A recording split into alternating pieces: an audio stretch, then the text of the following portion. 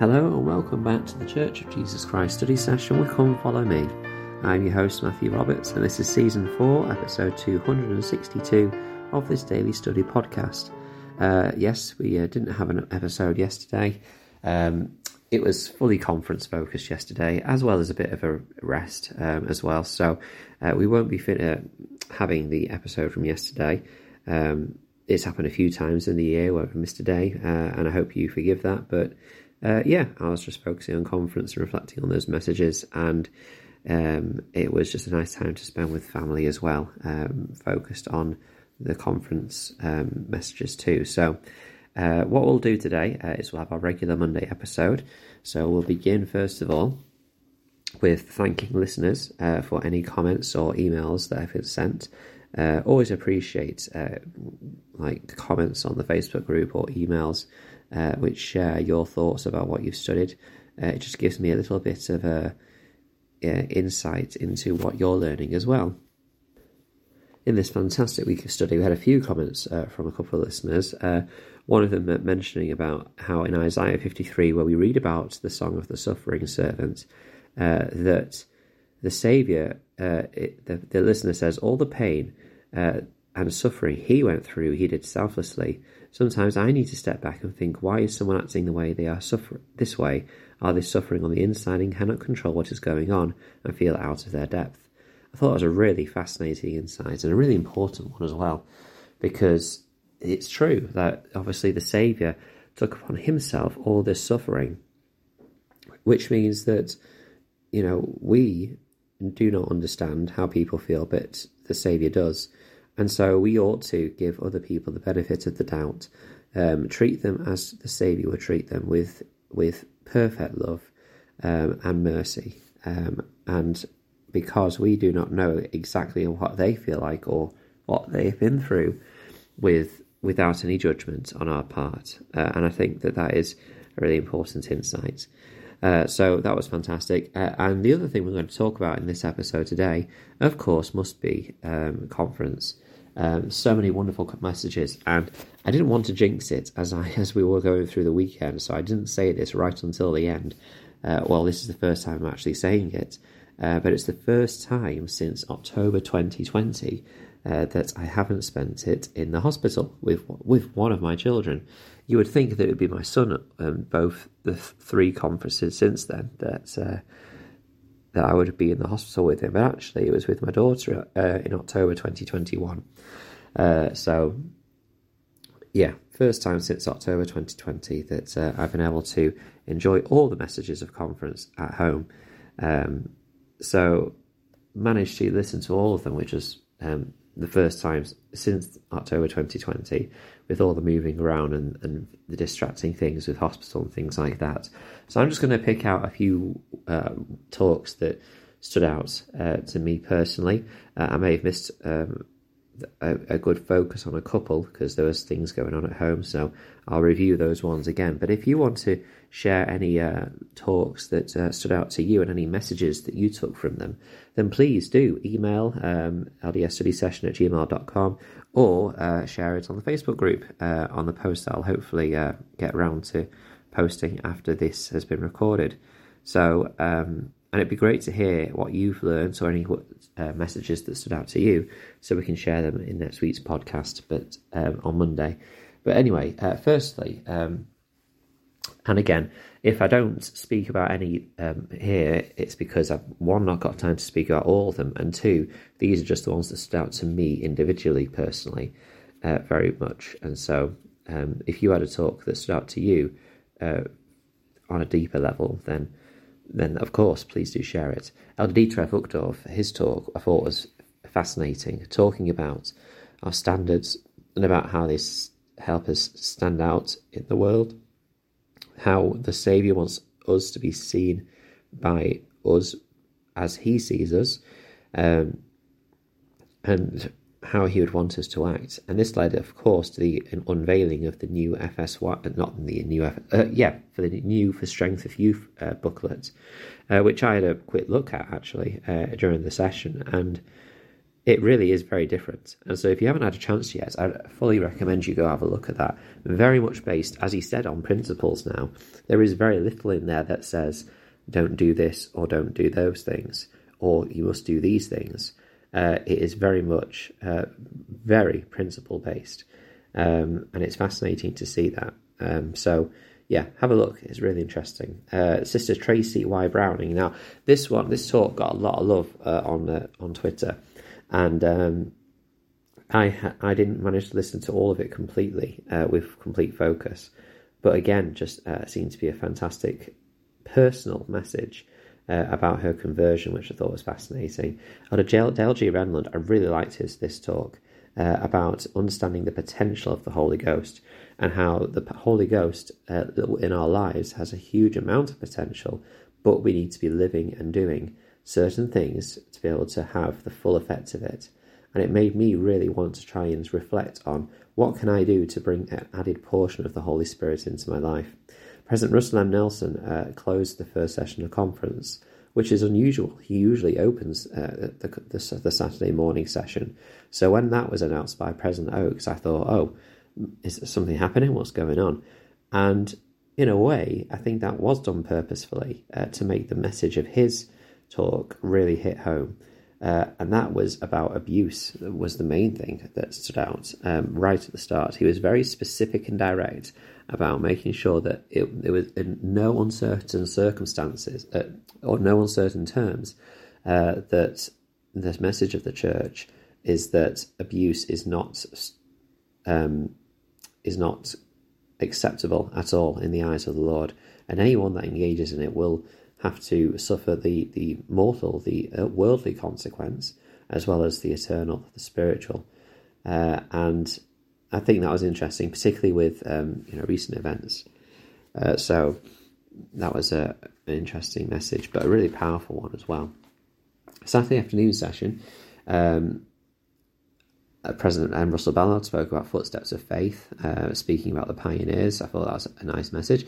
But Sister Kristen M. Yee spoke about healing, and I thought this was a really beautiful talk, along with President Paul V. Johnson's, whose message was kind of hit home a little bit, considering how much he spoke about his grandson and bone marrow transplants and his condition of the blood, which he had. I mean, obviously for clear reasons, that hit quite home with me and my wife. But both their talks, Sister Yee and President Johnson, Elder Johnson.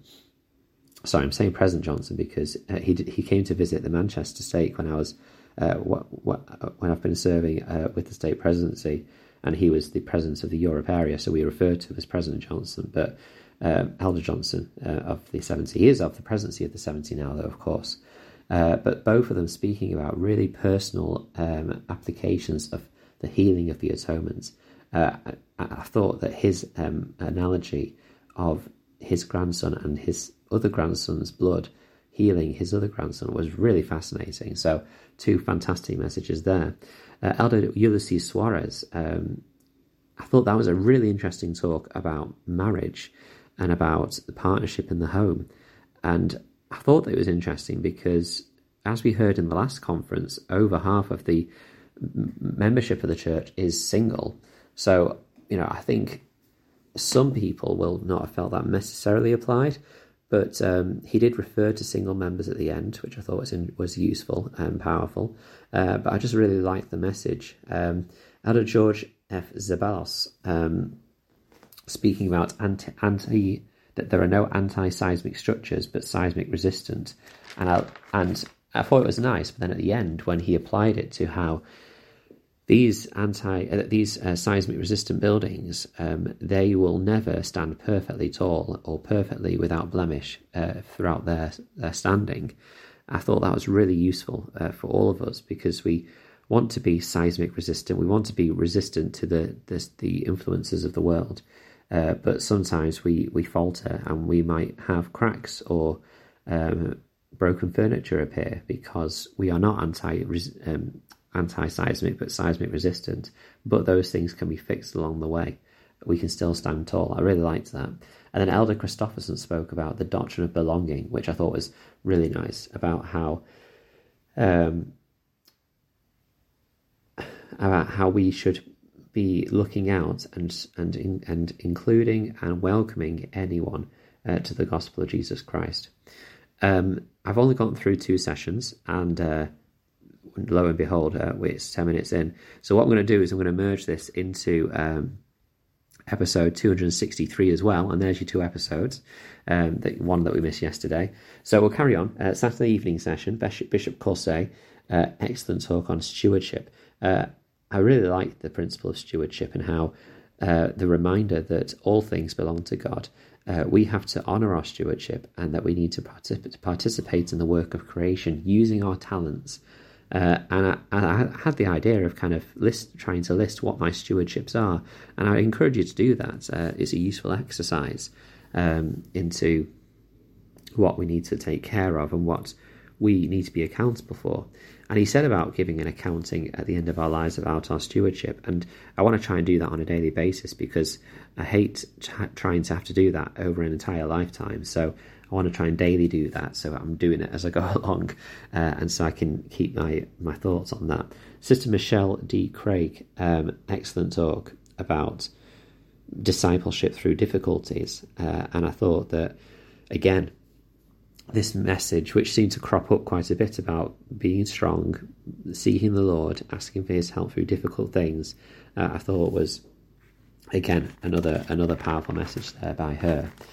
The next one that stood out to me was Elder Neil L. Anderson, which, similar to the message by Elder Uchtdorf about standards and how the Lord wants to see us, he was talking about covenants and standards, and how the wheat and the tares are growing together in today's world, and our standards allow the Holy Ghost to be ever present in our lives, and we need that presence to sanctify, to cleanse, to direct us.